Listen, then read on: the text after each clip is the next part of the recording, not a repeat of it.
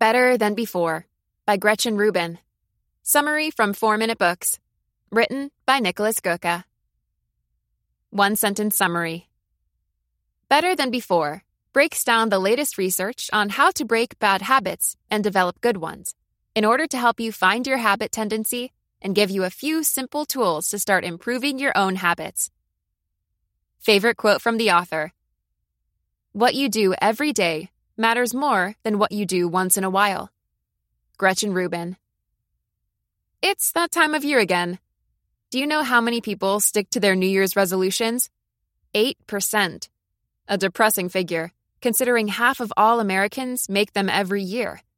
But sticking to new habits is hard, just like breaking bad ones. Plus, everyone is different. What works for John doesn't necessarily work for Gina. Better Than Before takes this into account with the Habit Tendency Framework. It is author Gretchen Rubin's third book after Happier at Home and The Happiness Project. For Better Than Before, she also developed a quiz to help you find your own habit tendency. The framework ended up being so popular, she wrote another book about it, The 4 Tendencies. There are 4 distinctive types, based on how people respond to inner and outer expectations. 1. Upholders, who respond well to both. 2. Questioners, who respond well to inner expectations but not to outer ones. 3. Obligers, who respond well to outer expectations but not to inner ones. 4. Rebels, who resist all expectations. Upholders win the habit lottery, as new habits come easy to them, as long as there's a strict set of rules they can follow. Take away the structure, though, and they start to struggle. For example, it might be easy for them to cook healthy food if they plan their meals in advance, but when deciding in the moment, they get lost and choose a frozen pizza. Questioners naturally doubt the effect good or bad habits have, which is why they're data-driven. If they want to eat better, they should take a close look at all the ingredients of their food, research why every single one is good or bad, and look at studies who proved the effects. Obligers will find themselves often trying to please people because they put other expectations above their own.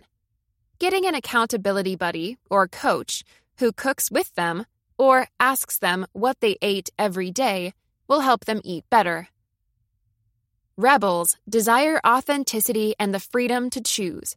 If you're a rebel, you'd be best off ditching your calendar altogether and instead telling yourself, I cook a healthy meal for myself today because I want to. After explaining this framework, Gretchen starts to give you simple tools to create better habits. Most of them try to minimize the need for willpower, to get your habits on autopilot as quickly as possible. If you want to exercise regularly, for example, put every workout on your calendar. Eliminate the need to decide whether you feel good enough after work and just go if it's on there. Your calendar also serves as a habit tracker. For example, it's much easier to eat healthier when you know what you're starting with. So keep a food journal for a week, weigh yourself every day, or download an app like Coach.me. Gretchen learned from fellow habits researcher Wendy Wood that a major change can help us create new habits. Wood did a study where 36% of all participants who were successful in improving their diet had recently moved. Big changes like marriage, moving, divorce, or children moving out can be a great opportunity to pick up new habits and say goodbye to old ones.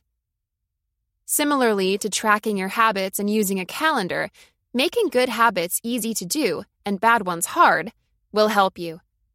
For example, you could just leave your running shoes in the middle of the hallway. When you almost fall over them, you're more likely to put them on and get out the door.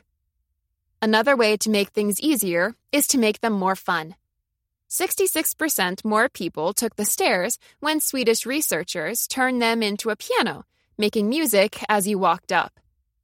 Conversely, less people buy ice cream, about half as many, when the lid of the cafeteria ice cream cooler is closed, as opposed to when it's already open and the ice cream is easier to grab. Out of sight, out of mind was already true for Odysseus when he tied himself to his ship in order to avoid the siren's deadly temptation. You too should remove temptations wherever possible. For example, I sometimes hide my phone under a couch pillow when I write. When I do so, I tend to forget about it and only pick it up when I really want to use it. When I leave it right next to me, I pick it up every couple minutes just to check if there's something new. Another good way to make sure you stick to your good habits is to bundle them. This can work in 2 ways. One is called habit stacking, and simply means you make a commitment to always do certain habits together.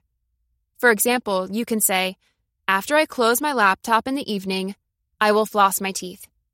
A morning routine works this way too.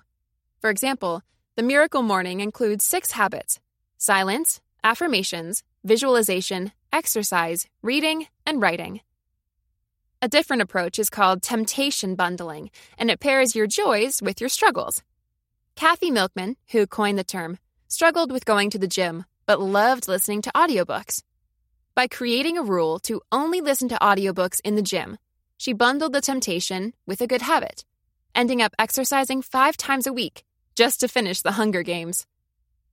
Finally, don't forget to give yourself a treat for your good behavior every now and then. And make sure it's spontaneous and not a planned reward, as you'll end up jumping through hoops just for the reward and not the good habit itself. So start establishing some rules, making some commitments, and designing your environment to make positive change as easy as possible. Better Than Before Review. I love this book.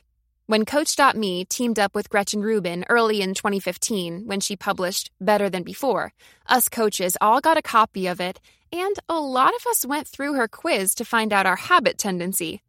I'm an upholder, and I've taken a lot of my clients through the quiz since. All of them found it helpful to know their tendency and had aha moments when finding out about it. She even inspired me to create my own quiz to help people find out how they best break bad habits. I've been jumping around in the book, but want to finish it entirely soon. This summary on Blinkist did a great job of highlighting the most important points. Whichever you choose to read first, I hope it will help you become better than before. Who would I recommend the Better Than Before summary to? The 18-year-old who's just about to start college at a new location. The 48-year-old secretary who feels like she's just pleasing her boss.